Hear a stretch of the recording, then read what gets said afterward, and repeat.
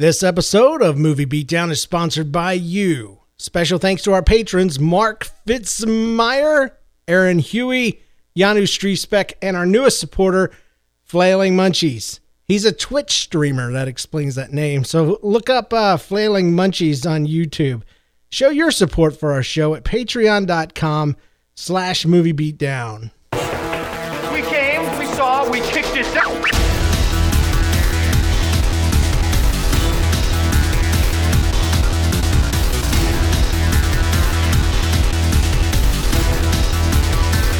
This is Movie Beatdown.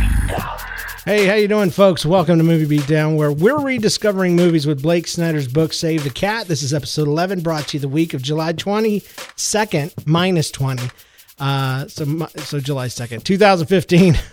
I'm your host. My name is James Kennison. With me is Paulie Godbout. How you doing, bro? Doing all right. He is in the studio with me, I might say.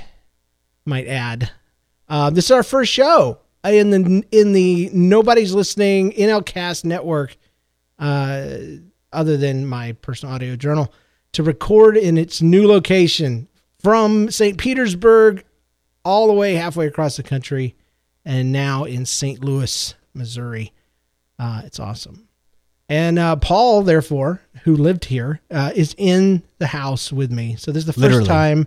Matter of fact, it's the first time in a long time, not the only time, that I've had a co-host in the studio with me. So it's crazy. Did all of them stare at the side of your head, or are we going to eventually face one another?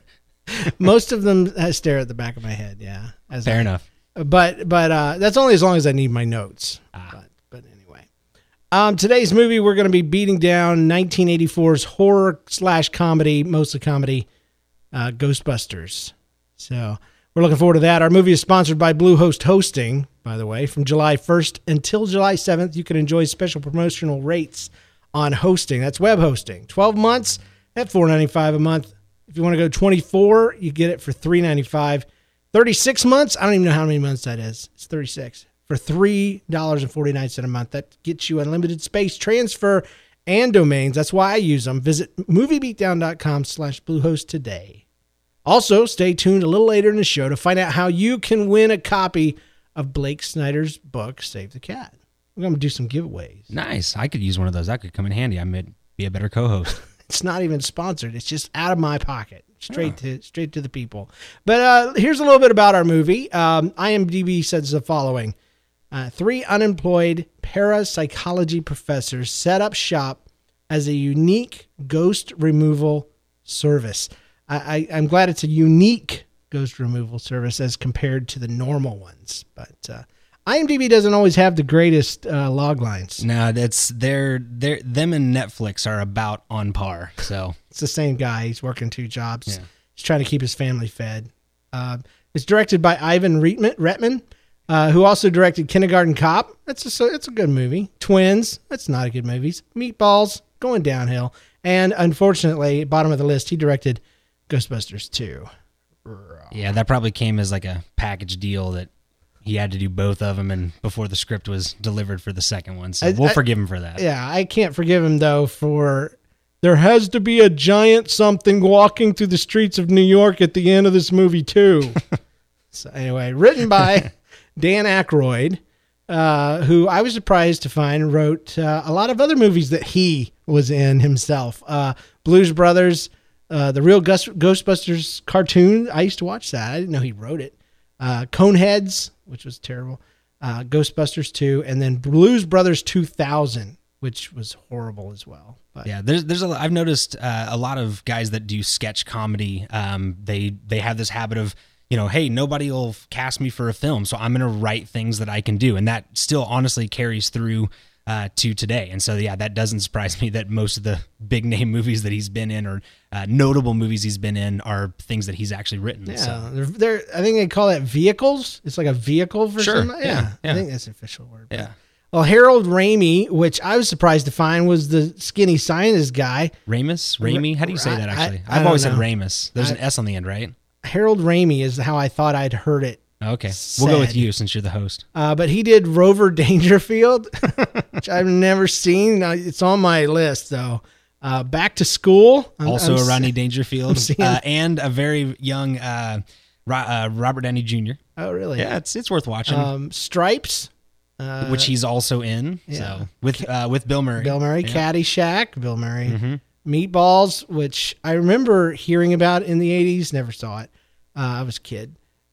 Groundhog Day, which is great. Which and is not only awesome. great, but also a great script to read, which this is going to make me sound like a nerd. But if anybody out there that likes to read scripts, behind The King's Speech, Groundhog Day, probably my second favorite script to actually read, because it reads, it's a very entertaining read. So anyway. Really good. I like the movie. It inspires me to learn to play piano and to drive with woodchucks.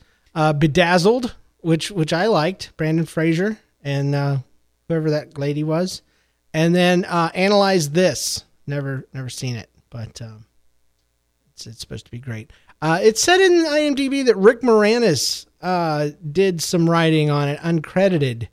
But my understanding is Rick Moranis was brought in last minute, well after, all the pre-production stuff was done. Yeah, and maybe you read this as well, but I heard that John Candy was originally supposed to be that character, and he was and that character was meant to always be like a suit and tie kind of guy. Yes. And Rick Moranis came in and played it as the nerdy guy, which I cannot for $1 million imagine that character being any other way. I mean, it's like when he flips the switch and actually goes crazy and is possessed and all that stuff, all those rants about, I wish I could quote them to elevate my nerd status, but I can't. But it's all said in that voice. But I was like, I can't imagine that being played not just by anybody else, but I can't imagine that being played as like a straight, like, I would pay money though to see a giant demonic dog chasing John Candy across a busy New York street. It's a giant bear. It'd be a very slow chase scene. Yeah. That scene with him up against the restaurant, he probably would have made it through the glass and eaten something. But no, it's good. While we're on that, I heard actually that he wrote it for himself, Jim Belushi, and Dan Aykroyd, Jim Belushi, and John Candy. Yeah, the three of them. And which are, Jim Belushi was a Saturday Night Live guy along with Dan Aykroyd, which again is another kind of a thing that people do. So. Well, of course, he passes away. John Candy couldn't commit. Oh yeah, huh. He hit a production brick wall because the original Ghost Mashers. I did know that was the original title. Yeah, so. It was supposed to go over time and space and defeat giant ghosts. The Stay Puft Marshmallow Band being just one of them, and the production guys said, "No, there's no way." The cost had to have been astronomical. Yeah, you got to put it in the real world, and so there it was. Yeah, because you know more about this stuff than I do, and I know that this is not what this show talks about, but the special effects and all that stuff for this movie in 1984 were probably like off the charts. Yeah, it was People nominated for an Academy Award. Really? Yeah. It was huge. That's amazing. Yeah, because I can only imagine, like, I mean, there are certain scenes like when you see like the demon dogs, it's like they're pretty much always lying on the ground, turning their heads. That's about it. They look like they're taking a dump. They've got that dog stance where their butt's touching the ground. On the bed, like in everybody's like pajamas. Because they're puppets with a dude inside. Yeah. And there's some stop motion and stuff. But no, even who's the thumbs up, thumbs down guy? Ebert said back in the day, he said, this is one of the few movies that special effects did not detract from the story. Which I've always heard that's what the problem with number 2 was they spent all the money on the special effects and then they couldn't afford rewrites and all that kind of stuff. All that slime. Yeah, so. The slime. And the song rights at the end of the song, at the end of the story too. Ray Parker Jr.? Is that who wrote I was thinking about Ghostbusters 2. Oh, sorry. I thought we were talking about the They Ghostbusters somehow theme. got the slime to moving by, I think it was Put a Little Love in Your Heart or something like that. Oh, I haven't seen that in 20 years. Yeah, it's been bad. Because even as like a 10-year-old, I was like, this is not a good movie. Oh, man. Speaking of movies, before we jump into it, I'd like to tell you can suggest your favorite films by going to facebook.com/moviebeatdown. Like us while you're there, leave a comment, and tell us what we ought to be beaten up and beaten down. We'll do that for you.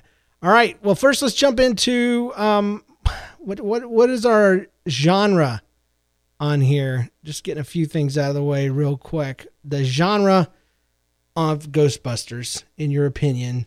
I wrote that it was Monster in the House. I would go with that. Yeah. I think that's pretty safe. I had a backup, and it was Buddy Love because, of the camaraderie and all that. But there's problems with that because Buddy Love is usually about some of them doing something wrong, and the guy, main character, uses the buddy to respond off of and to react to. And other than Bill Murray's ad-libbing, there wasn't a whole lot of, codependence going on. Yeah. We had 3 main characters. One of them I wrote was a cut-up, a comedian. The other one was a, what's the word?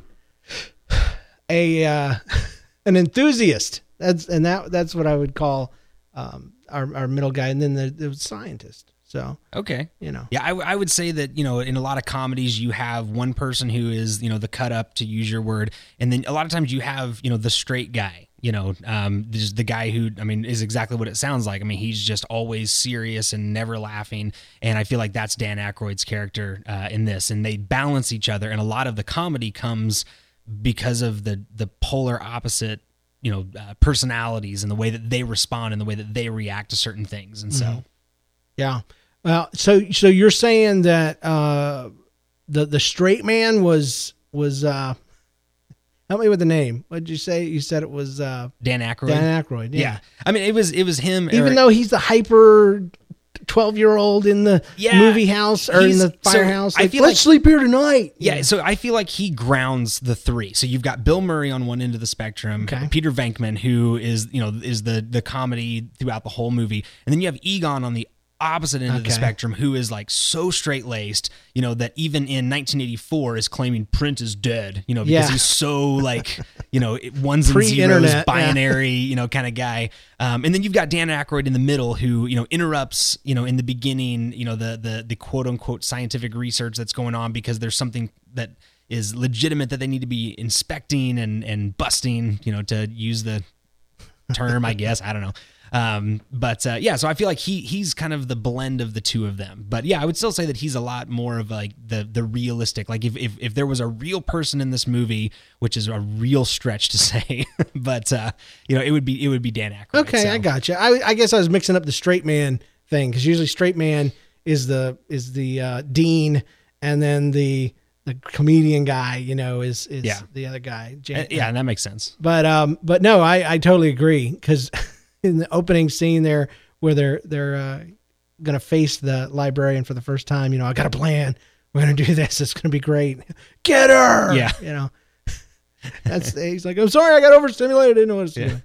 But so Monster in the House is what I went with as well, because even though it's not your typical, there's a demon in the monster house and you have to go and kill it and all this kind of stuff. But really it kind of was, even though there was all the little ghosts and the Slimers and all the fun and games parts, it fundamentally was about Gozer, and Zool and some other monster, in the building. That was it. It was custom built to attract these. Well, and I agree with you completely. And I would say, just to add one other thing, it's in New York. And New York is an iconic place, and so that's your house. Okay. Yeah, because if it were in like a small Midwest town, like there's a movie that I watched recently. I think you referred to me. I can't remember the name of it. Yes, After. It's on Netflix. Yeah, there you go. After. I don't know where that one takes place. It's a small town. It's nondescript. But with New York, like that it's New York, so they automatically establish a house without having to say it.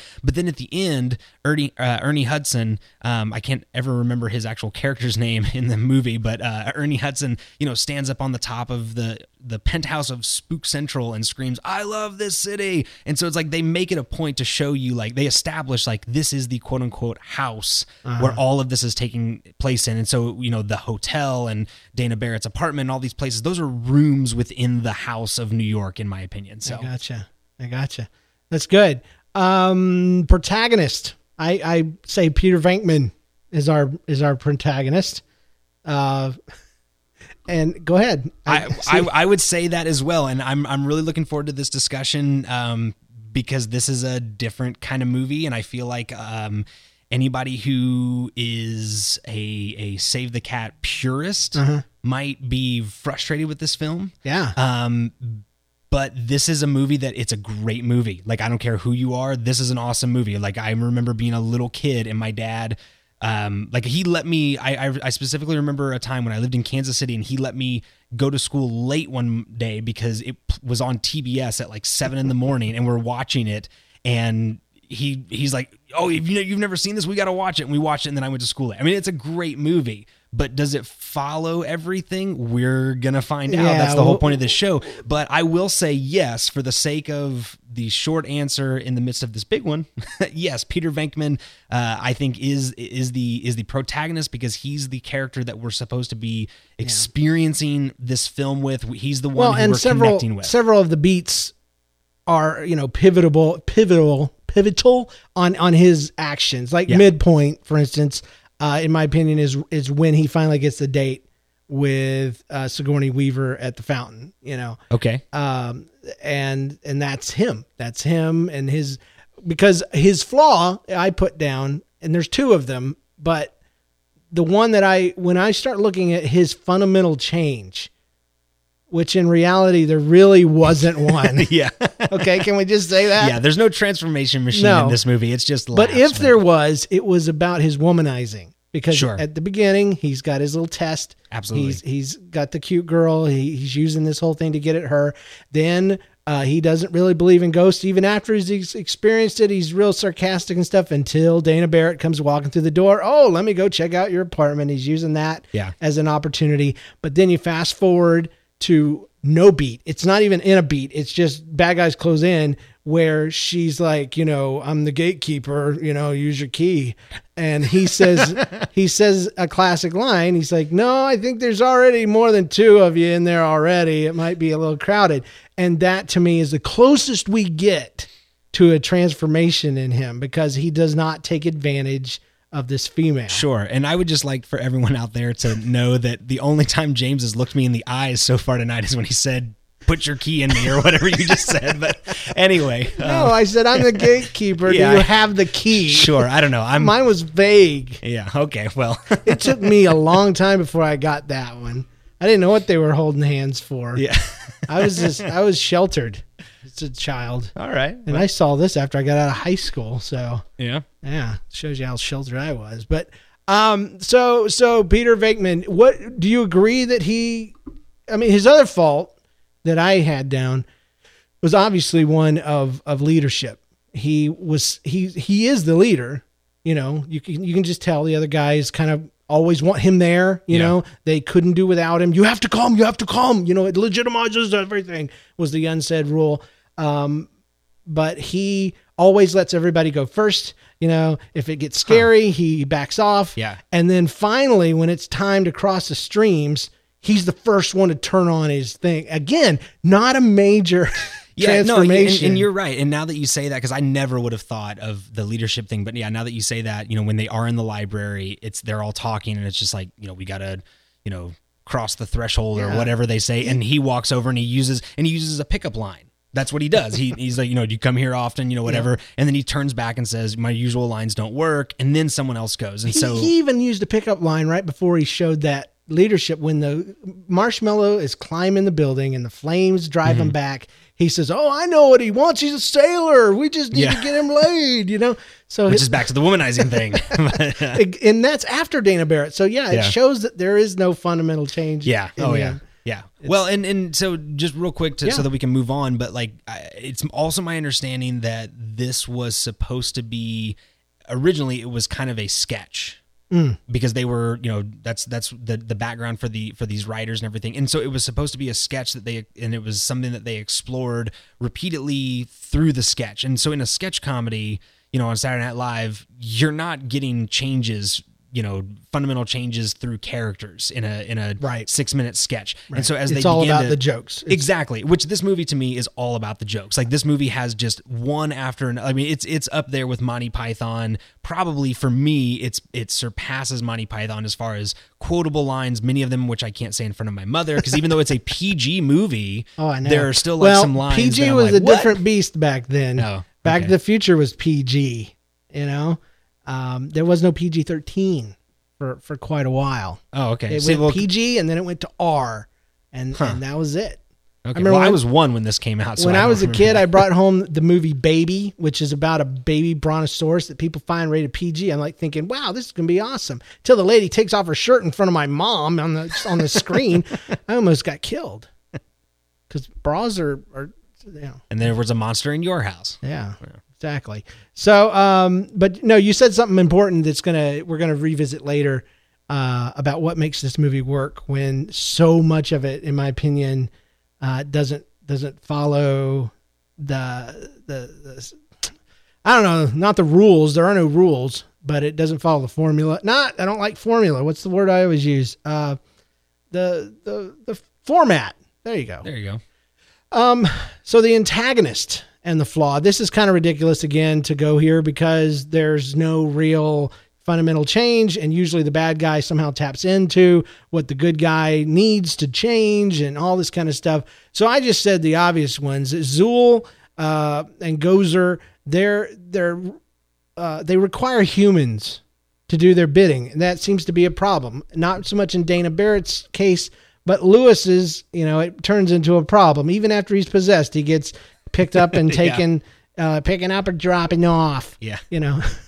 Which I love that line.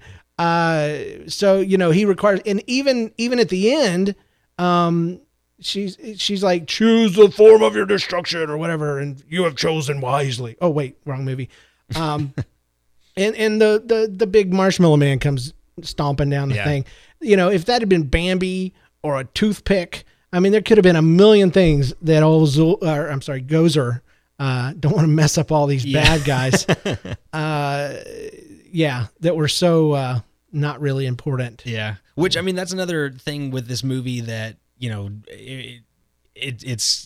nobody today would write this movie. No, because that's one of my questions at the end. I'm like, would this work today? And it's funny. There's an all-girl cast of it's either a reboot or something coming out in 2016. Really? Written by Dan Aykroyd. I heard a number of years ago that there was going to be a Ghostbusters 3, and all that I heard was that Bill Murray, his only press release was, time has passed, I have healed, and that was it. Like there might have been something more than that, but no. But what I mean by I don't know if this movie would be made today. I don't mean that it wouldn't hold up, because I mean obviously it holds up, and if they made it today, but released as it is, would it hold? Would it have made it? Would it have made the national and universal? I don't impact? See that. I don't know, because I mean, I would say no. You're probably not talking about like the graphics and all that stuff. Like if it were the storytelling, yeah. I mean, I don't know, because it's funny, it's hilarious, and it works, and it's one of those movies where it's the exception to the rule. But today we expect a laugh a second, not a laugh a minute. And I guess that's true. But there's a lot of interesting stuff. But anyway. Yeah, I mean, to me, the thing with this is that you don't really have, like, your bad guys don't really come into play until the midpoint. And actually, it's after the midpoint. Yeah, I mean, they mention it, very, very briefly and vaguely, but it's not. Yeah, they tease it. Exactly. That's a great way to put it. They tease it around the midpoint, slightly before that, but there's no real threat because they're winning this whole time, and it just seems like from the get-go, it's about, we need to prove ourselves as scientists. And then at the midpoint, it becomes this whole other thing where it's like, okay, well, no, we did that. Like, that movie's over. Now we're going to prove ourselves to the multiverse and whatever, thing. And so, yeah, so that's why I say I don't know that it would get made. I guess a better thing to say would be, I don't know that this movie would be written today. So, yeah. I don't know, but I don't think it would be written the way it is. I think it would be fundamentally the same. I think the jokes would be there. I think and we're talking about if these guys were the same age, they just happen to be now. Yeah. Obviously, the dogs would have some air underneath their legs, the demon dogs. Yeah. And Dana Barrett would probably be a blue creature with large yellow eyes and avatar and all over the place. But I think it would just be more humor. There'd be more jokes, and I think it would be a little bit more of a, like I said, that change. People like to see that. Yeah. But in a skit, you don't need it. Yeah. You don't need it. Opening image is a visual image that represents the struggle and tone of the story. It's a snapshot of the main character's problem, unless you're talking about Ghostbusters. I did write down though the pre-title stuff with the old lady, the librarian. I did like that they passed by the lion. Yes, that is kind of a tease again, and a foreshadowing, one of those setups that pays off later on when we see that's the first thing I wrote down. The Gozer dogs or whatever. Yeah. And I feel like that whole part is to simply establish that, okay, the world that we exist in for ghosts this film are real. Exactly. That's what I wrote. Yeah. Yay. So that I feel like that at that point, that's not your one bit of magic, or I can't ever remember. Like, there's a rule or something apparently, that you can only have like one kind of magic or one something. kind of magic. And so in this movie, it's not that ghosts are that magic. It's that you can capture them, or that they're the streams, or I don't know. I mean, maybe there aren't any others. They tied it in so quick, because you're right. This movie actually does have two kinds of magic, if you really think about it, because there's a supernatural and then there's a scientific. Okay. They did attempt and successfully pulled off two kinds of magic. Usually you don't do that. And here's how they did it. Right after this opening scene, this title sequence where you establish ghosts are real, we go and Peter Venkman's doing his thing. And what's his name comes running in. He's all hyper and excited. And after they see that monster and run out, one of the first things that's said before we see their little dials and their measurements and all that. He says, I really think from these readings, we can finally create that, that grid, that capture and containment thing. And so they slid it right in there as soon as they could, right after you saw this librarian turn into this puppet, floating in the atmosphere.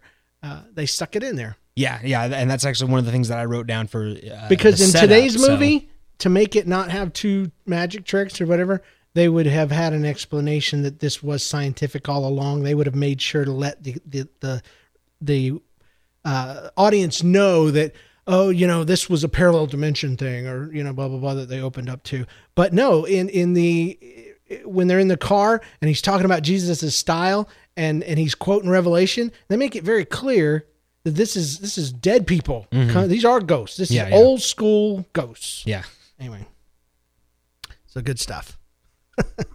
But anything else about the opening image? So what I put for opening image was, Venkman doesn't take his science seriously. He uses it for his own gain. He's trying to get the girl. He's so in the beginning of the film, he is using science to get the girl. Versus are at the we end, in setup or no? This is opening image. Okay. I mean, because I don't know how you feel, but like you've got the opening, or there's the pre-credit stuff that you talked about, and I don't know. I mean, so we have that, but as far as our initial, so if we're talking about change, we're talking about transformation, which we've agreed that it's very little in this movie. So if we're zeroing in on Peter Venkman, that's what I'm considering to be his opening image. How do we see him at the beginning versus at the end? And I think it's critical, at least for my own sake. But would opening image not be the slow pan down the door? Because it's a moment. It's supposed to be a moment in time, my understanding. Its setup starts right after. See, because we get that they're at a university, we get that they're doctors, we see right there that Venkman is hated by the people. So if I go with just that, then sure, that works for me, because at the end they're loved and they're revered. If we are talking about change, we start to see that in the setup, meaning during the zapping. Well, and the opening image, I feel like it is that snapshot. It is the word image in there, and so you get that. However, I feel like you can pull it out through the majority of the first scene. Like your first scene is your opening image. But opening image is page 1 of setup. So sure, and I feel like, and I think arguing the same thing, but yeah. But if I'm holding 10 pages, the image may take up the first one. Well, so page 1, within the first minute, I get everything that you talked about with the scroll down the door, which I think that there's a payoff at the end and a mirror image of that. And then within page 1, you get the sense immediately, that Venkman is screwing around with his science. He's trying to get the girl, whereas at the end he's using science to save the girl. So it's a selfish versus selfless. Moment the guy that looks fat but really isn't comes in, set up for me. you lost me. I don't remember a fat What's guy. his name? Dan Aykroyd. He is fat now.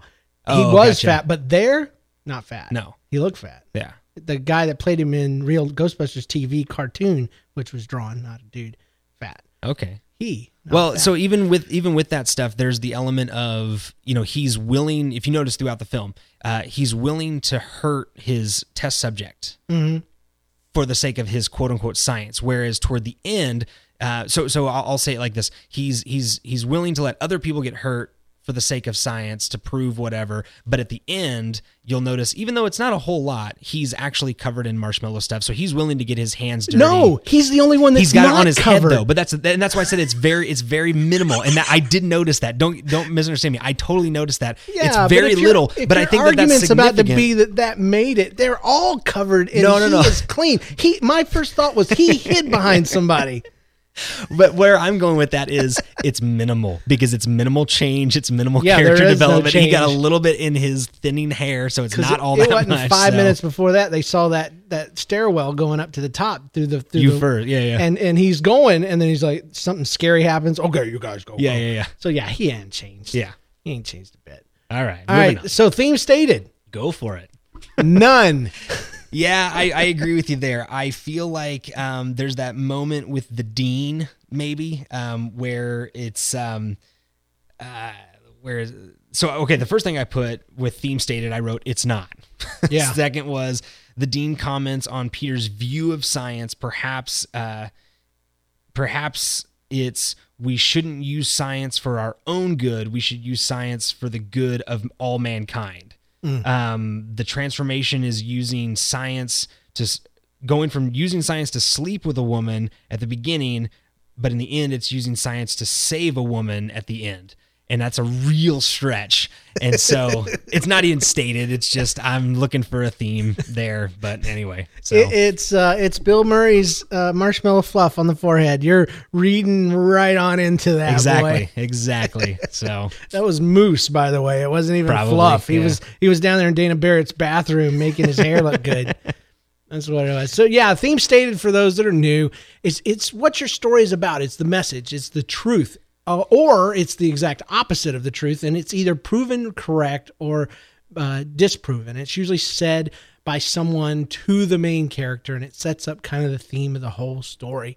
And there just wasn't anything like that. yeah. And the only, so with the Because dean, there was no fundamental change. exactly. You know? Yeah. There is that. And then there's also, like I said, I kind of went back to the whole thing with the dean, and this isn't fair because I've seen an interview at some point, but the dean talks about how your theories are the worst kind. They're not provable, on and on. Whereas I would be totally willing to recant this, but it's my understanding that Dan Aykroyd actually is really into this kind of stuff. Totally. And he totally believes in this kind of stuff. Yep. So for him, it could be, I'm writing a movie to explore the possibilities of these things. And, so maybe there's a subtlety to what he's going for, but again, it doesn't matter. It's not stated. So No, it's a comedy, and it's a strong comedy, and it's an 80s comedy.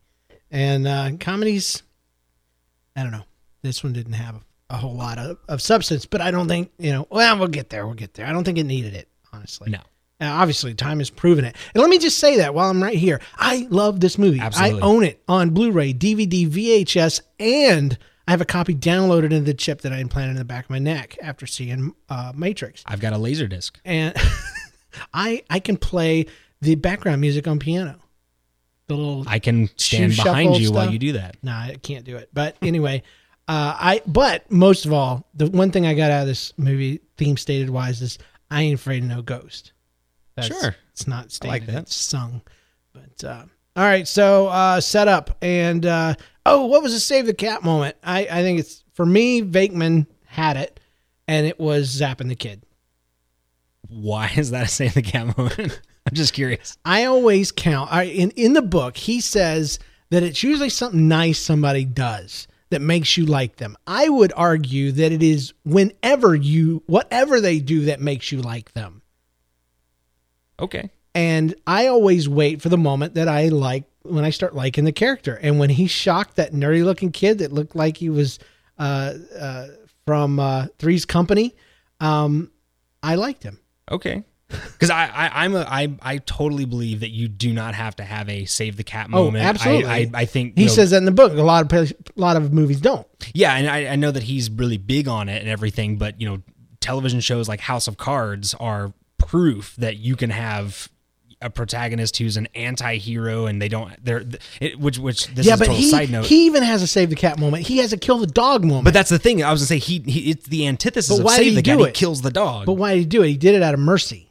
Because he knew that if those people saw that dog, they would take him in and he would go through all the pain. He even says something about it. He talks about that the pain now is better than the pain later or something like that. And also sets up his character really well. So there's your save the cat, freaking kill the dog moment. All right, you defeated my argument. I would withdraw, Your Honor. Well, I'm not even excited to be right. I'm excited that it was there because it's a great series. Sure. So, let's see. 6 things need fixing. Who cares? Stasis equals death. I didn't even write anything down for this because there was no stasis equals death. There was just an opportunity to make money. There was a change in Venkman's character when he went from critic and a guy that didn't believe in the paranormal, and he shifted immediately from belief. He skipped over belief and right into capitalism. And he's like, hey, how can I make money off of this? How's that containment field you guys are working on? Yeah. So there was no, if we don't change this, the hotel can't have their quinceañera in the main ballroom. Well, it would just be that they're out of jobs. That's the whole thing. There's that scene where they're going back and forth on the stoop or wherever they are. You've never worked in the private sector. You have to produce something. Yeah, they expect results. Yeah. I prefer college. Okay, so there is that. There is that, and they switch. Matter of fact, the catalyst I would say was kicking easy. They're kicked out of the university. Sure. Yeah, I agree. So we can skip right over that. The debate time was that debate right there, a literal debate. It's always easy when it is a debate when they're on the steps and they're arguing about the private sector. You've never been out of college, Yeah. And he's sitting there with that smug look on his face. And then they're like, where are we going to get the money? Because we can do this thing, but where are we going to get the money? And then break into 2 is that walking right out of the bank for me. Yeah. The choice, main character makes a choice and the journey begins. Well, they made a choice for him. He puts his house up. Sure. And which is interesting because you have a protagonist who is the one doing the convincing, the debate. The person who has to willingly move forward is not your protagonist. It's Ray, Dan Aykroyd's character.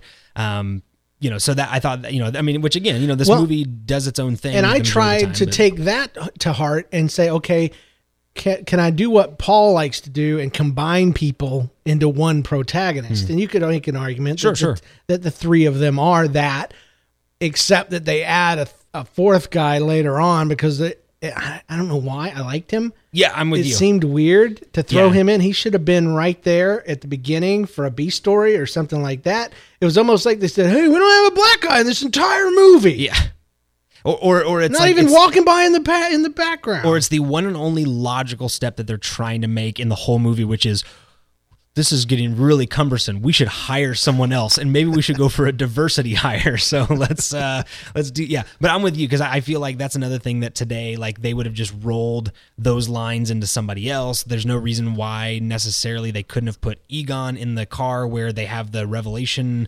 If they had brought him in earlier, he could have been comedy relief, maybe. Yeah, because he was the one guy that's just a workaday dude. Yeah, he's not a scientist. He's religious, obviously.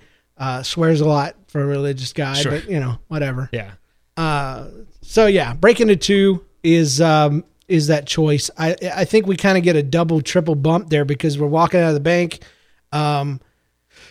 They become a professional paranormal investigation and extermination company. Well, I'd say before that, as far as the break into 2, I feel like the firehouse, like that's the time, because this is where, again, that was my third they one, jumble firehouse. it up, is you have the debate scene there where they're going back and forth, but it's Dan Aykroyd that has to be convinced. And so for me, it's, okay, so my break into 2 is, when is Dan Aykroyd actually convinced? So you have the moment where you were talking about, where outside the bank, he's still kind of like, oh, what am I doing? Everyone has 3 mortgages, blah, blah, blah. But then the moment where he slides down the pole and says, we should move in tonight, like you said. Try it out. Yeah, that I think is like the final, like you said, there's like 2 to 3 things right there where it's like, okay, that's our official, like, okay, we're moving into the next phase of the story. So, yeah, so we'll agree that Breaking in Two has a double or triple bump, because I would also say, even though it's a little misplaced, the car coming in happens a little later on, but it's right in there. And so these things that are happening, they're moving the thing forward. The one thing they don't introduce us to, and they should have, right along with all these other things, is the containment field. Why didn't we get to see what was downstairs?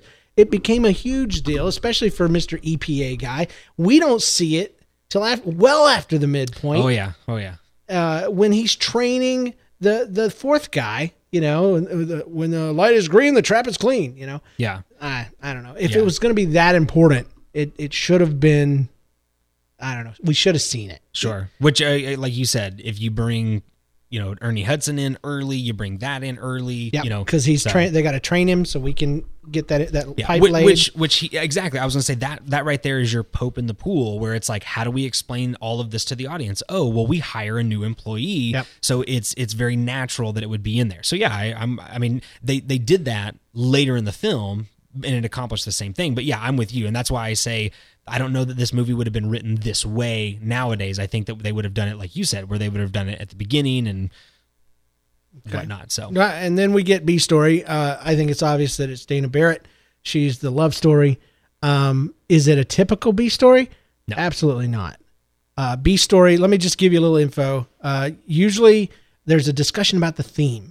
The nugget of truth. Usually this discussion is between the main character and the love interest. The B story is usually called the love story. The B story typically comes in at the end, even if they're in ghost form or memory form or through a video that they find in the attic. And it kind of repeats the theme and helps the character to find the strength in the finale to do what they're supposed to, or actually, I'm sorry, in the Dark Night of the Soul moments here, period, to get up and do what they're supposed to do. She does not do that. She's in a dog. She's stuck in a dog costume. So, and the love story's there, but it's a good one. I like the way she's the one he can't tame. She's not impressed with any of his tricks or any of his stuff.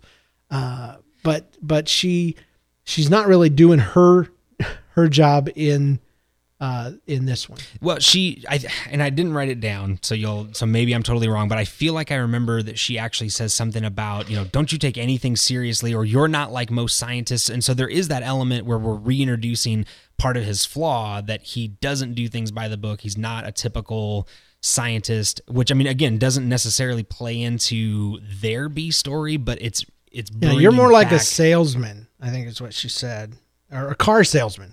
What she said. Game show host? Game show host, yeah. Maybe, I don't know. I can't remember. I don't either. Yeah, but I also like the fact that, so before we get the B story between her and Peter Venkman, we get it between her and Lewis, Rick Moranis' character, which is great that we set up. So, because I actually put for B story, Dana and Peter, maybe Dana and Lewis, I mean, as well. Like, because I mean, they're both in there. They're both part of it. They both come back around, all that kind of deal. You want to talk about another extra character? Why? I think the fourth guy could have been both. Wouldn't it have been great if one of the Ghostbusters, while he was over there, he gets zapped, Dana gets zapped. Now we've got an interest in why we're doing what we're doing, and I don't know. I'm just trying to fix a great movie. But they would have had to have played locksmith earlier in the film somehow. Oh, absolutely. But I love Rick Moranis' character. It was awesome. He's always getting stuck outside. He's got mineral water, low sodium mineral water, ladies and gentlemen. Yeah. And somehow he gets a hot blonde, or 80s hot blonde, to dance with him. Yeah. And, all this I like the fact that none of his clients care that he's like disclosing their personal information about, they owe $15,000 on the house and at 8%. And so they're going to be fine because of his deferred tax bonus. Well, that's because nobody there understands what he's saying. Sure. So it works out. I'm married to an accountant. I know. But yeah, it's great. I love he throws the coat on the dog. That's not storytelling, but it's great. Yeah. But that third dog, even the demon, it has a name and I can't remember it, but it's kind of an add-on thing too. Third dog. Yeah. Okay. When she opens up the the thing. There's one dog. He says, Zool. Yeah. That's him. That's the one demon. There's another dog, another demon, and it's got a name, and I saw it somewhere on IMDb. And they reference it and all this stuff. But it takes the two of them, the gatekeeper and the keymaster, to come together to open the deal for the portal and all that. Yeah. So I just took for granted that the dog that was in her fridge was like the preview for like, okay, now I'm going to go hide out in the lion thing upstairs. Why wasn't it, why wasn't there two? Obviously it was just because that one was after her, but we didn't get a peek into the second one. He wasn't even in the background. Maybe Lewis should have opened his fridge and not, but put something away and not looked. Yeah. Guys, and so, because because he was on the bed, and so that would have been a different. Well, I'm talking about early when Dana, when the eggs pop out, which is awesome, gotcha. and cooking. She opens the thing, sees the dude. Yeah. We get a little tease, as we called it earlier, of these guys. Yeah. But we don't get that from him. We don't know. Yeah. Why is it him? Why is it gotta be him? And I can just tell you from experience, part of that, number one, it could be they did that and then it got cut from the film because this movie runs like an hour and 47 minutes and they're trying to just make it as lean as possible because it is a joke-driven film, not a story-driven film. True. And so there could have been, there's. So I just need to give it a break because you said it. It's not a story-driven film. Okay. Well, fun and games. The whole movie, as Christian Sudruth would say. I loved it, man. The crap starts cooking on the counter. The TV commercial is the first thing we see. I love when they zoom in. Their heads get warped. It's really fun. Zool is in your fridge. Just anything you want to shout it out. Setting up shop was Larry King. Fun. Larry King. I have the guy in the denim that's behind the TV camera with the guy with the beard, and he's wearing like all denim, and he's just like doing this whole like, hey, am I on TV? Maybe my mom will see. It's like during one of the news reports, and it's great. I love Janine. I love her accent. Her infatuation with Egon. Yes, I love that Egon That's is unwarranted. straight up underneath that desk, and she had her knees way under that desk. That was it shocks me every time I see it. I always forget that he's down there. And it's the way that he plays it that makes it okay, because he comes up and he's just like completely disinterested. Yeah, and that's when he gives the note about Print is dead, he's whatever. Plugging in serial cables and stuff. No, that's what he's doing. Yeah. I know.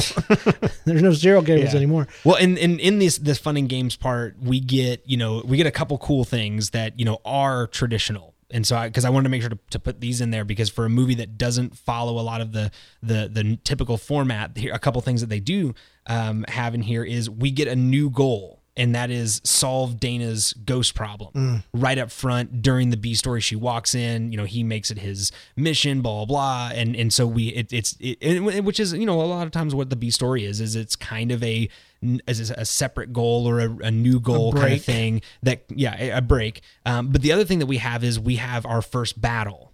Which you get in a lot of, most movies, you have your first struggle, your first battle. And it's so good. It is great. There's it's great. not a bad part in it. No, that whole hotel scene. Even the comedy that is not even necessary of, whenever he's like, I've always wanted to do this, and he tries to pull the table. The flowers made it. Yeah. Which you mentioned something earlier, and this makes perfect sense now that you said this, because I didn't know this, but all of the ad-libbing that he did, because there are a number of different moments where, as many times as I've watched this, the other actors, the way that they respond, it's almost like there's a split second. And this is another reason why I kind of go, I don't know that they would have edited this movie the way they did if they did it today, because there's like a 2-second delay between what he says and people's responses, and I get this feeling that they're trying to like do the actor thing and not laugh at Bill Murray and then move on and respond and all that kind of stuff. Yeah, he was scripted, but he was semi-allowed apparently. Sometimes I hear that they're always allowed, but no, he was allowed to fart around with it a little bit. Yeah. So interesting. I doubt it was too much though, because of the money. It wasn't the most expensive film, but the money they did have, they had to put it in special effects. Sure. And boy, were there a lot.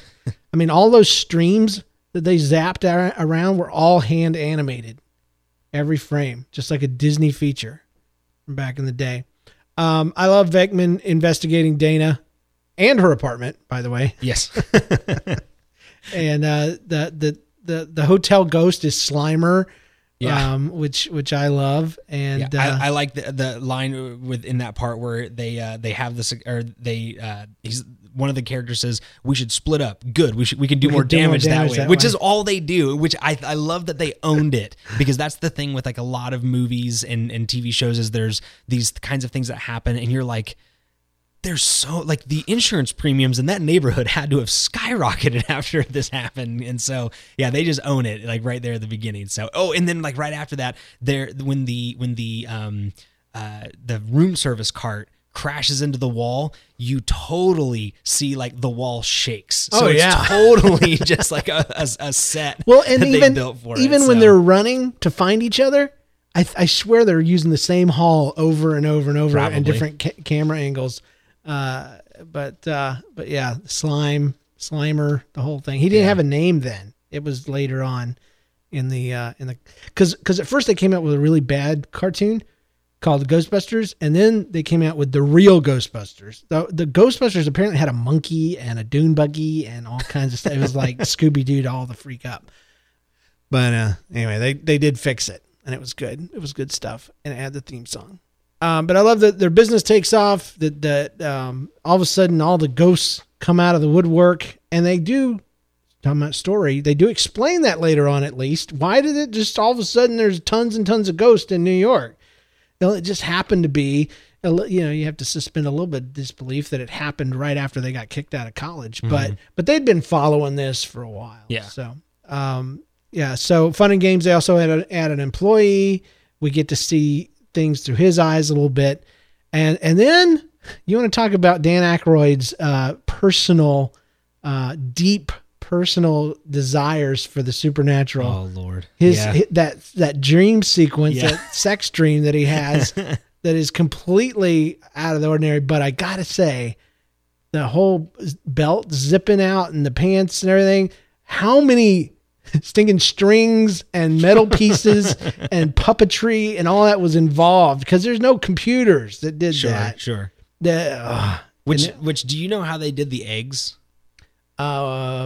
I would imagine they straight up laid tile, heated those things up, and they probably just had little gobos underneath, popping them, but they were cooking legit on the counter. Yeah. It was the shaking of the eggs and the exploding that I was kind of like, oh, that'd be curious. Or how much more dangerous was it? Another one I had a question about was the practical effects of the street falling apart right before they go into the building. There's big chunks of rock. I mean, it was obvious because when they stopped, they kind of shook a little bit. But that was right there in front of a building, and cars were sinking down on the ground and stuff. I was very impressed with that. But that's not story. That's all right. So midpoint, I argue that it was when Venkman updates Dana about Zool and then asks her out.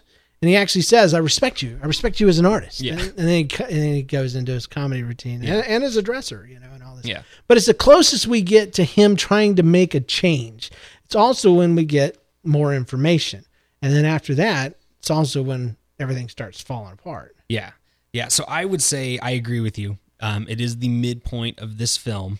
What I feel like is a better midpoint for the movie is when he goes to Dana's apartment and she's, been possessed and all that stuff, because your A story and B story have legitimate, or they've completely crossed, where it's like, hey, I'm trying to do something for this person and she's been possessed by a ghost, so everything comes together. But again, I go back to say, yes, I completely agree with you that the midpoint for this is them at the fountain. You do kind of have the crossing there, but it's very loose, because he's playing around still. He's like, what's this word? And she says Hittite, and so he's still not taking it seriously. He still says, oh, there's things we got to figure out. How about we go on a date?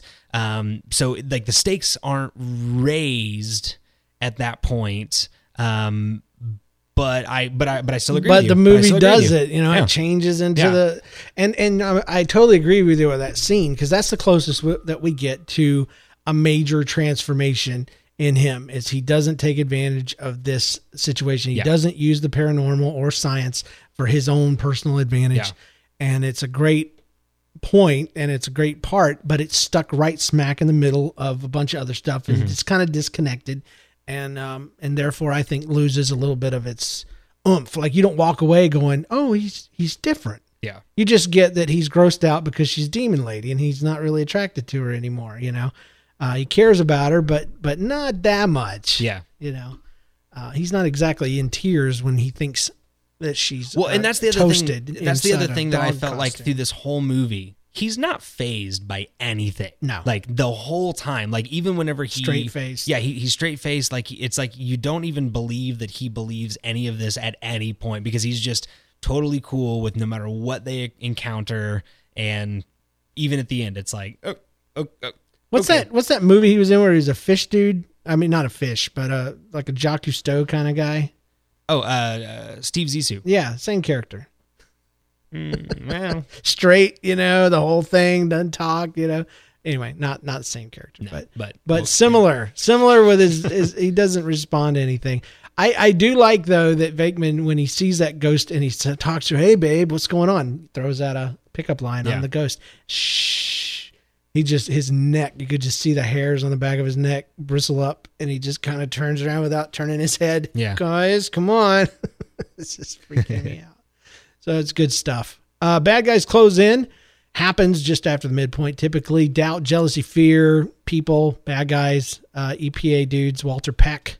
Yes, which is all the more reason why I'm with you that the midpoint is there at that fountain, because this is the first time that we see the Walter Peck being there.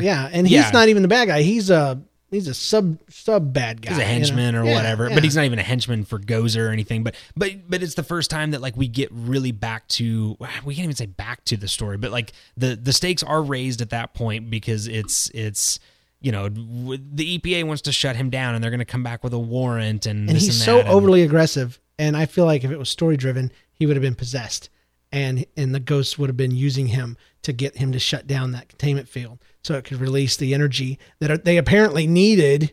Something changed. Either that or because Venkman doesn't necessarily believe in all of this stuff, he would be someone who believes in it so much that he wants to open those things up because he has a plan and he totally believes in these things and he wants to unleash them and use them for harm, whereas they're wanting to suppress the ghosts. I mean, so if you could take it in a couple of directions. I agree with you. He could be an embodiment. Yeah, he wouldn't of have a to demon. be. But he would be the other side of the coin from Venkman. Or maybe he could be one of the last vestiges of this cult. That's been done in movies. There you before. go. That. Yeah, I think that if we had a 7-minute development meeting, that's probably the way we would go.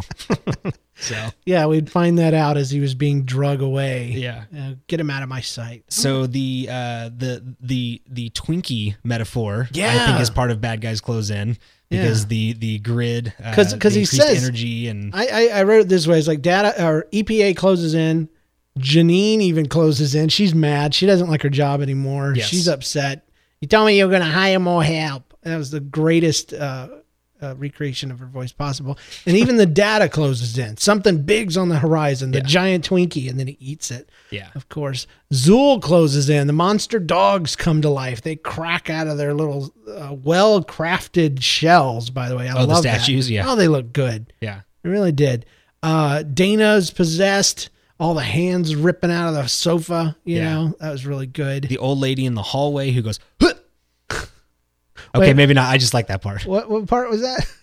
You don't remember that when I will. when Lewis comes running out of his apartment because the dog that is in his bedroom or whatever, he comes running and he goes to get on the elevator and the old woman like walks out. She opens the door and then, that was and then, somebody's mom, dude. And I'm telling you, I love that because that's a bit part. That part every time I see it, it makes me laugh just because her only line is. So we find that Dana is the gatekeeper and she's looking for the keymaster. Are you the keymaster? Keymaster is seeking the gatekeeper, so he's actually on the prowl at this point. And so, because you have the demon dog that closes in on Lewis, but then Lewis becomes that thing, and so now he's closing in, which isn't too much of a threat necessarily as far as immediately because they have him and whatnot. The bad guy's weakness is that they use these humans. Sure. And Dana's a great choice. She's easy on the eyes. Yeah. She's whatever they need, but then they pick a male and they get the accountant there. Yeah. The nerd, the geek.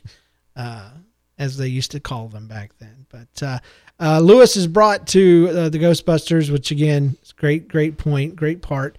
I love that he's kind of playing it like because he's not evil.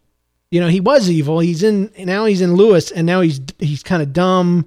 He doesn't know what things are. Well, he's almost like an alien from another planet more than a demon from another dimension. It's that the demon is limited to who by his people. Yeah. And it's great because it's like he recounts things, you know, like an accountant would. And that's the funniest part about it is it's like he's supposed to be evil and you the get giant that. slore. Yeah, that kind of stuff. Many souls and blues knew what it meant to be. I mean, I wish I could quote that because that is by far the funniest part of the movie, and it's a shame that I can't quote it.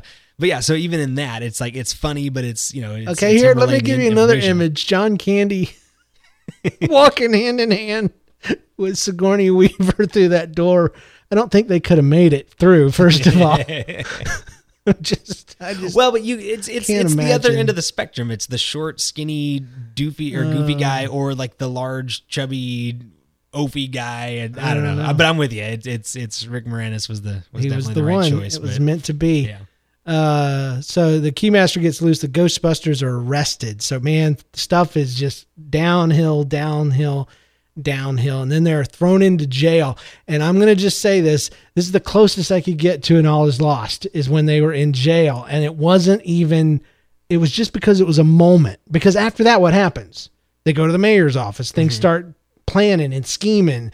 And I would even say that was still partially the Dark Night of the Soul until the EPA guy gets kicked out and they kind of win and they start on their finale. But there was no whiff of death. There was none of that, in my opinion. So for the first time in this one, I disagree with you. Good. I think the All Is Lost moment is whenever they shut down the power grid or the containment grid or whatever it's called. Okay. Because you get you get. That's when the Keymaster and the Gatekeeper get together. You get that. You get the fact of I can't remember who's, but basically it's they're going to be unleashing dead people. There's your whiff of death, and they're going to be unleashing that upon everything. So everything that they've worked for has now come undone. So to me, that is the All Is Lost moment. Is everything they've worked for has now come undone. Everything is being unleashed, and that is your moment. And then from there on, you move into Dark Night of the Soul, beginning with your mother. You know, whenever EPA guy starts yelling at Egon, and finally he has a reaction to something. They lose the Keymaster. They get arrested. The ghosts terrorize New York. So that's another thing with Dark Night of the Soul is a lot of times you get a quasi montage sequence, and that's not really a montage, but it's kind of like that, where you have like all the different ghosts around town and everything.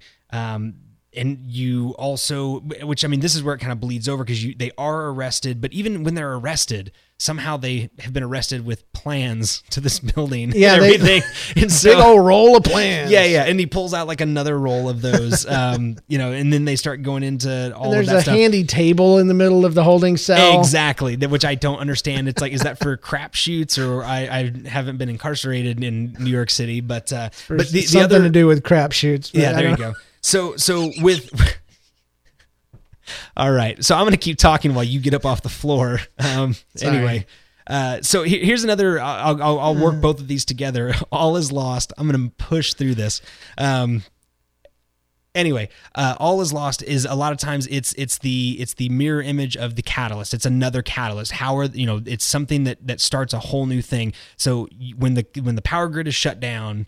Okay, that's a catalyst moment. But wouldn't it have been better if we'd seen it before then? Sure. We saw it a little bit before then. Yeah, when he explains how they lock him up and all that stuff. But that's it just gets me. But I actually had written down that the All Is Lost is when the Gatekeeper and the Keymaster get together, because that's the thing we've been trying to keep from happening. Mm-hmm. Even though nobody knows this, nobody knows. Yeah. The protagonist doesn't know nothing. Nobody knows. But you're right. It's the opposite moment from the midpoint. If everything was awful, then everything should be great. And it is. We do see a mirror. He's finally connecting with Vickman. She is. I mean, and now she's connecting with Lewis. Well, and I know that well, I should in say, the I'm way that pretty Venkman wanted. Yeah, I'm pretty sure. Yeah, exactly. I'm pretty sure that Blake Snyder talks about this. I know that, I've heard a number of other people talk about this, the symmetry between in stories. And so you've got, there's similarities between Catalyst and All Is Lost, Debate, and Dark Knight of the Soul, Breaking to 2 and Breaking to 3. And so where I'm going with this is you've got your All Is Lost moment, to me, is the power grid gets shut down. That's a catalyst moment that sets off a new chain of events. And then your Dark Knight of the Soul, there's a debate in there of, okay, well, so how are they going to react? Well, they react by, okay, let's take a look at this building and we're going to look at these plans and all this kind of stuff. And then you even have Ernie Hudson objecting to wanting to even be a part of this stuff and saying, you're just going to walk into the mayor's office and you're going to do this. So you even have like a little bit of an argument there. So it's that it's another kind of debate before we break into 3. So right. I had the break into 3 all the way until. I'm sorry. So I had Dark Knight of the Soul all the way into the council with the mayor, because we still have a situation where nobody knows what to do. These guys have to reach deep and they have to find, whatever it is that makes them, which they really don't do. They just come up and outsmart everybody and out impress. Yeah. The one guy. But breaking into 3 is when, obviously Venkman gets the mayor to say, yeah, you guys can handle it. What do you need? What do you need? They need policemen, apparently. That's what they got. Yeah.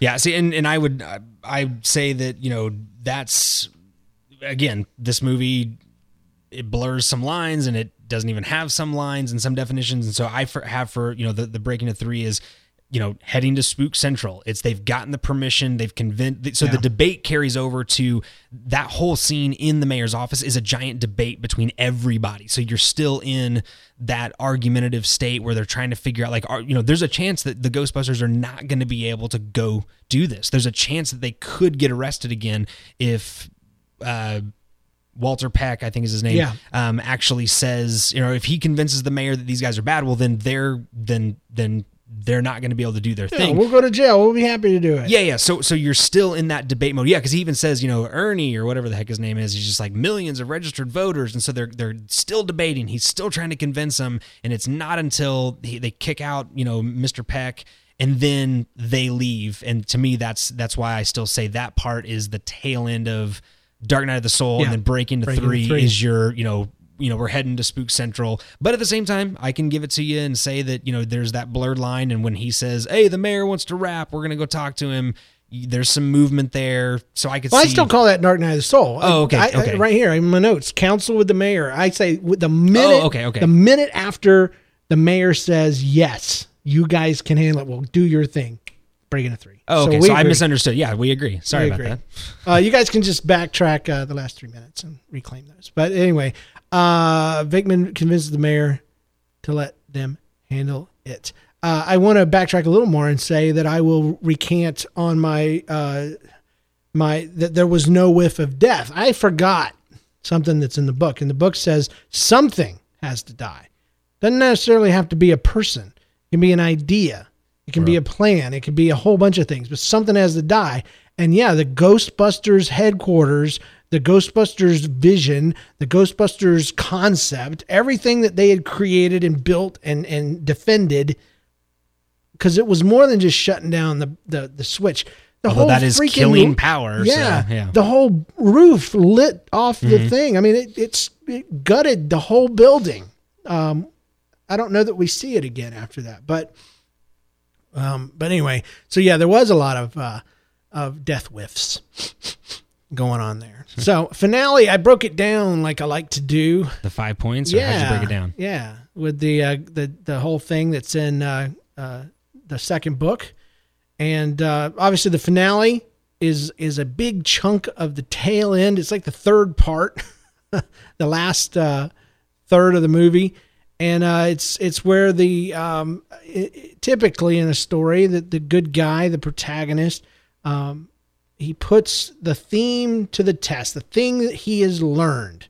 I don't know that anybody's learned anything. It's just somebody outdid somebody else and they won, and now they're going to do something. So there's not a lot of fundamental change. We've already established that. But here's what I wrote down. Gathering the team is the first step. It's when the hero grabs what he needs to storm the castle. Well, we see that because he asks him, what do you need? And we see a big troop of policemen escorting them to the site.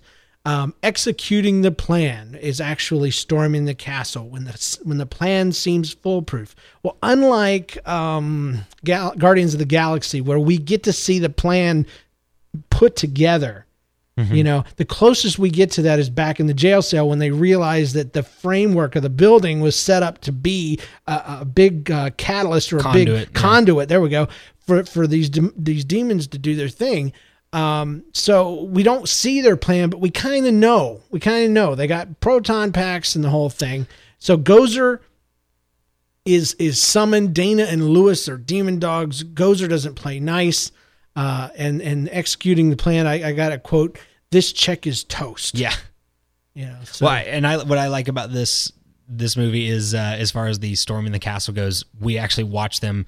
They don't necessarily storm it. They walk it. Tell me when we get to 20 so I can throw up. I'm sorry. I even have that there. Police got into the building and guys climb the staircase. That's them. Tell me when we get to 20. I'm going to throw up.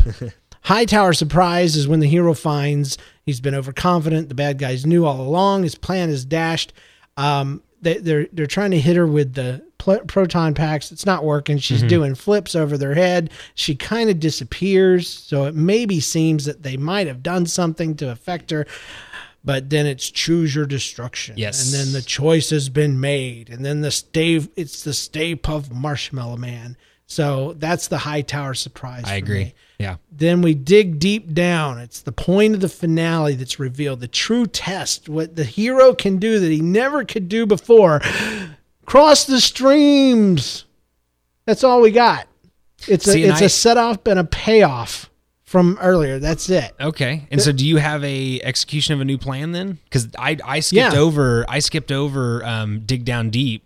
And I mean, if you look at my notes there, it's blank, and I just put for the execution of the new plan. It's like, okay, the new plan is let's cross the streams. Yeah, he's like, I love this plan. I'm excited about it. Be a part of it. Let's do it. Yeah. So that was the dig deep down, is the decision to do it, and then the execution was actually doing. Oh, okay. It. So because there was constant. They said, no, you said that was a bad thing. I'm not sure this is a good thing. This could hurt us. This could do. I mean, they really have a little debate there. So that would. I mean, again, I'm totally stretching here, but go with me. But that's not digging deep down, though. No, well, what I was going to say is he is willing for the first time in the movie to actually take a risk for the science that he believes in. Here's a better one. Go for it.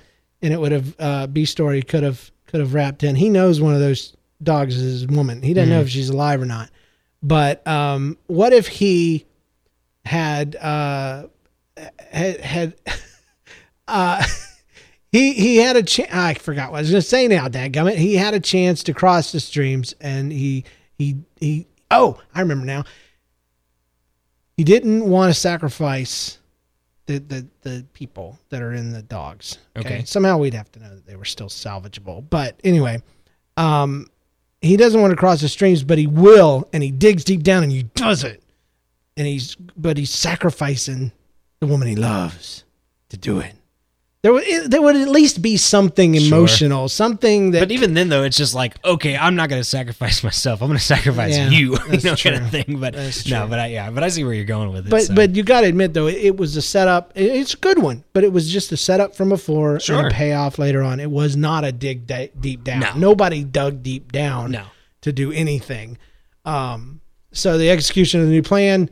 They cross the streams, everything explodes. EPA guy gets marshmallowed, which is awesome. Yeah, it's really fun. And then Dana and Lewis are alive, so that's a good thing. Final image is typically the opposite of the opening image, proving visually that a change has occurred within a character. What actually happened is Venkman gets a kiss. The team rolls down the road with the entire city cheering them, which we've seen before. They were already the favorite of New York. Yes. Before. So, but it's still a mirror image because, as you brought up, your slow pan down, and it's technically not a pan in camera terminology, but anyway, when the camera moves down the door and it shows, die, you guys, whatever. In the beginning, they're hated by Everyone. people, and at the end they're accepted and revered by the masses. So I guess that's kind of a mirror image of For a comedy that wasn't story driven. Sure. Yeah. Ghosts are real at the end. Everyone believes in ghosts. No one Yeah. believes in ghosts in the beginning or the paranormal. The buildings have crumbled at the end, whereas in the beginning, even when you see the lions, they're actually working on the library. They're building it up, whereas at the end, the building is torn down. Wow. I'm reaching deep here. Yeah, you Anyway, again, we've already talked about Got a this. spiritual meaning. Peter, no, not at all. Peter has a little bit of mallow moose or whatever you called it in his hair, and at the beginning, we already talked about that stuff, so let's not dwell on it. But anyway, there was just no. You got to admit, the one thing I'll say about the second movie that they did do is they did have a story. They did. Yeah. Like I said, I just remember not enjoying it. So There was nobody enjoyed it, but it did have a story, and it was about this slime, this ectoplasm that was reacted to emotions. And so you can't not have a story once you've put that in the world. Yeah. It demands at least a certain amount. But it was horrible. They sprayed it on the inside of the of the Statue of Liberty, and she walks through. I do remember that. Yeah. The only cool part of that was when she walked through the water. Because they had the thing and the it was kind of muffled. But wouldn't it have washed away all the slime? Anyway, don't get me started. Was there anything else that you wanted to add? Because I had a couple questions. I mean, there's no major change in the protagonist. There's no key help from the B story. No real all is lost. No real Dark Knight. No real whiff of death. I'll recant on some of that, but no matching opening and closing images, in my opinion. You saw a little more than I did. In your opinion, what made this movie popular, and not just popular in its day? Kind of an eternal pop culture thing. Was it simply the comedy stylings of Bill Murray? I think it's not. Yeah, I mean, I think it's Bill Murray, to be honest with you. I think that he's one of those guys that he has become this icon, and he in some people's opinions can do no wrong. Yeah. And he is great. I mean, he's great when he's serious. He's great when he's funny. As far as this movie goes, what's interesting is a lot of times comedy does not transcend time. Like if you watch Airplane, there are some funny moments in Airplane. And I remember as a kid loving that movie and laughing at it and everything. I mean, my dad my parents were pretty young when they got married and pretty young whenever they had us kids. So I kind of grew up watching a lot of movies in the late 80s and early 90s that my parents were into. And so, I remember some stuff like that I probably shouldn't, a lot of my friends, didn't discover until later on. And I remember loving certain things. And then now I go back and watch and I'm like, it's just not that funny. Mm-hmm. And, that's one of those things, like comedy doesn't translate over time. It also doesn't translate over space and different demographics, because I know that's with a lot of films, part of the way that they're financed and all this kind of stuff is that they're sold for, before they're even released, they're sold to other countries for distribution rights and all this different kind of stuff. And a lot of people don't buy comedies in other countries because American humor, as we now all know, because of Netflix and everything else, British humor doesn't always translate. It's a niche market. I mean, the Office did great in the US, but the British version of The Office it did great, but it didn't do that well here. And that's why they had to do a complete revamp, because it's a different style of storytelling, different style of humor. So this movie breaks so many things. And I think it's all because of Bill Murray. It's like his kind of humor. The humor is very general. I don't want to say generic, because that has like a negative connotation, but I think it's all very universal. Thank you. There you go. That's the word I was looking for. Universal kinds of humor. It runs the gamut from quasi crude humor to more highbrow humor. I mean, and he runs the gamut with that stuff. And so, I think that's a big part of it. And then there's always going to be the whole element of it's a cult classic, and the graphics are almost at this point so bad that it's fun to watch and see how far we've come with things. Parts of it. The dogs running around. Yeah. Pretty bad. Yeah. I'll say this. I watched this movie And in spite of all the things that we kind of said that to critique it, I don't miss any of the things that are omitted. You know what I'm saying? No, I agree. When I watch this, and I think that's the part that I don't quite understand is it possible for a story in a movie to be made up for, where it's lacking by good characters and good actors playing good characters? Because you got to admit there were some great characters. Absolutely, yeah. Absolutely great. I mean, the three guys, they had three distinct personalities. Even our guy at the end thrown in, Eddie, he had a distinct character. He wasn't quite as well written. It was kind of an afterthought in my opinion, but every person in there had even the hotel guy was a stereotypical, kind of dude, tightwad dude. So it was really well done. I think that's one of the reasons. I think Christian would have to be here for this because he watched this at my request and said, I don't know what you got, because he's real young and he's in his early 20s. And he's like, I don't know. I didn't get it. I didn't get what you guys got out of it. I don't know what you could have ever enjoyed about it. It was a little bit funny, but it was not anything. And that's why I'd love to have him on during this part, at least, to say why, what was it about it that didn't work for you? Because I consider it kind of timeless and universal. Sure. But here he was proving me wrong the other week. But I would just say that you would have to understand what it was like there in the middle of the, in the 80s, or in my case, the 90s, when I finally got to see it.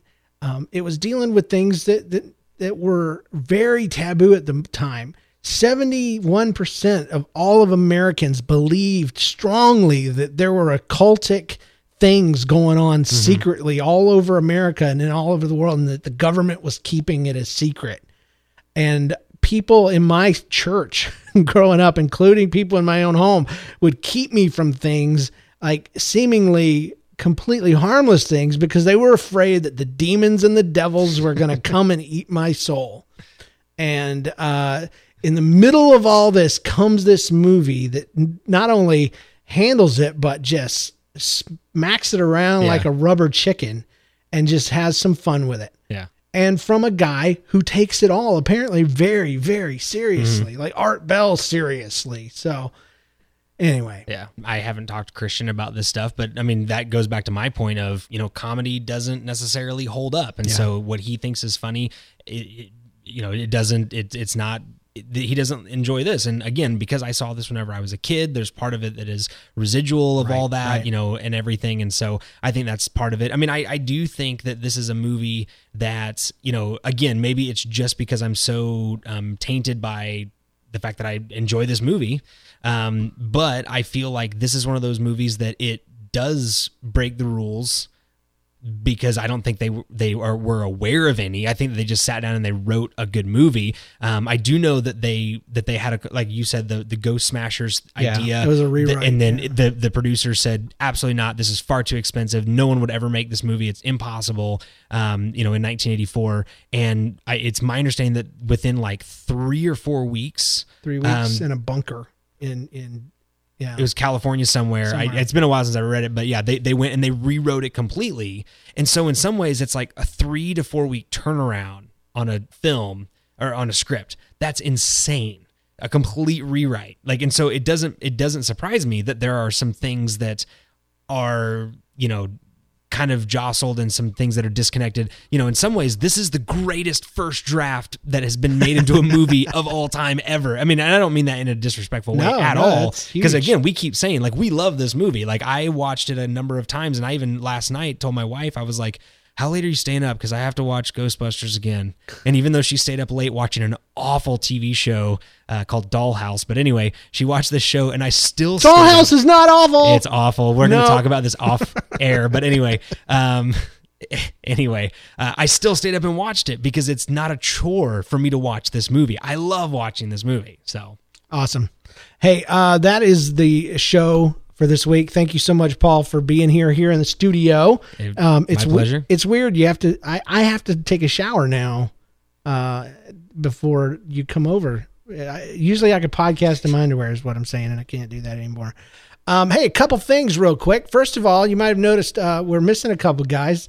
The illustrious John Steinklauber and Christian Sudrith have been moved over to That Story Show over at thatstoryshow.com. John's always been there, but Christian is going to be adding himself to we're going to add him to the host lineup over there at the Clean Comedy Podcast that tells funny life stories and stuff like that. So check that out over there. The reason being, if you've listened to the last few, you probably know why. It was turning into mostly a show where Paul and I were dominating the conversation, and there would literally be nothing left for these guys to say. And so during the break, we did some head scratching, and I decided to just pitch that to them to ask them if that'd be all right. Everybody agreed it was the right move, and I trust that you will too. I mentioned also something about the contest, or this is the first time I put contest on it, but if you'd like to win a copy of Save the Cat for yourself, even if you already have it, a copy to give to someone else, all you have to do is like us on Facebook. If you've already done that, I'm sorry, let me finish my sentence. You have to like us on Facebook and leave a movie suggestion on Facebook. Okay. You get one entry per week for 2 weeks. So that means you like us once, you leave a movie suggestion, and after the next episode, you can come back and leave another one. The winner will be chosen at random and announced on not next episode, but it will be announced on the next episode because we have a 2-week hiatus between each episode. So I hope you'll do that. I hope you go to the Facebook again, facebook.com/savethecat. Nope, that's not it. /movie beatdown. And like us, movie suggestion. Once you get up to 2 chances to do that, and we'll announce it on the next episode. I hope it works because we like to keep doing things like this, give away books and even movies and rentals and who knows, a year of Netflix. Can we give away like our own movies? There's some movies that my wife owns that I just want to get rid of, so I'll autograph it or whatever, and it's just like, here, we'll send this to somebody. Well, let's see how this goes. Step It Up 3, so autographed by James and Paul. We'll do it. It's time for us to choose our film for next time. Like every other movie podcast out there, we're going to be doing Jurassic Park. All right. So, guys, what movie should we do next? Remember, tell us at facebook.com/moviebeatdown. Consider supporting the podcast for just $1 an episode. Visit moviebeatdown.com/donate to contribute per episode via Patreon. Patreon is a great way to give, and we love to give back. Every week we give bonus materials to those who support the show. And we talk about movies that are maybe not quite as popular, and what we liked about them or didn't like about them. moviebeatdown.com/donate. Thanks. Follow the show on Twitter at moviebeatdown, and email your comments and suggestions and such things to moviebeatdown@gmail.com. And that's all, Paul. Thank you so much. My pleasure. And we'll see all of you guys next time right here on Movie Beatdown.